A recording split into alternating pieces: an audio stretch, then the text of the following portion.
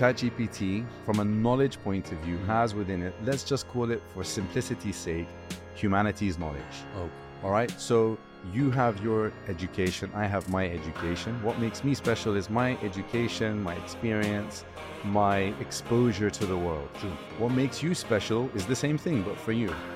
So imagine somebody had my education and your education. Combined. My exposure and your exposure. Combined. My everything and your everything combined. Okay, how about that has the whole of Dubai, the whole of the UAE, the whole of the Middle East, the whole of the world, all of humanity's knowledge in one place. Not just that, but the ability to synthesize it, mix it, and so on. Not just that, but to understand you and your circumstance and to put humanity's knowledge at your service.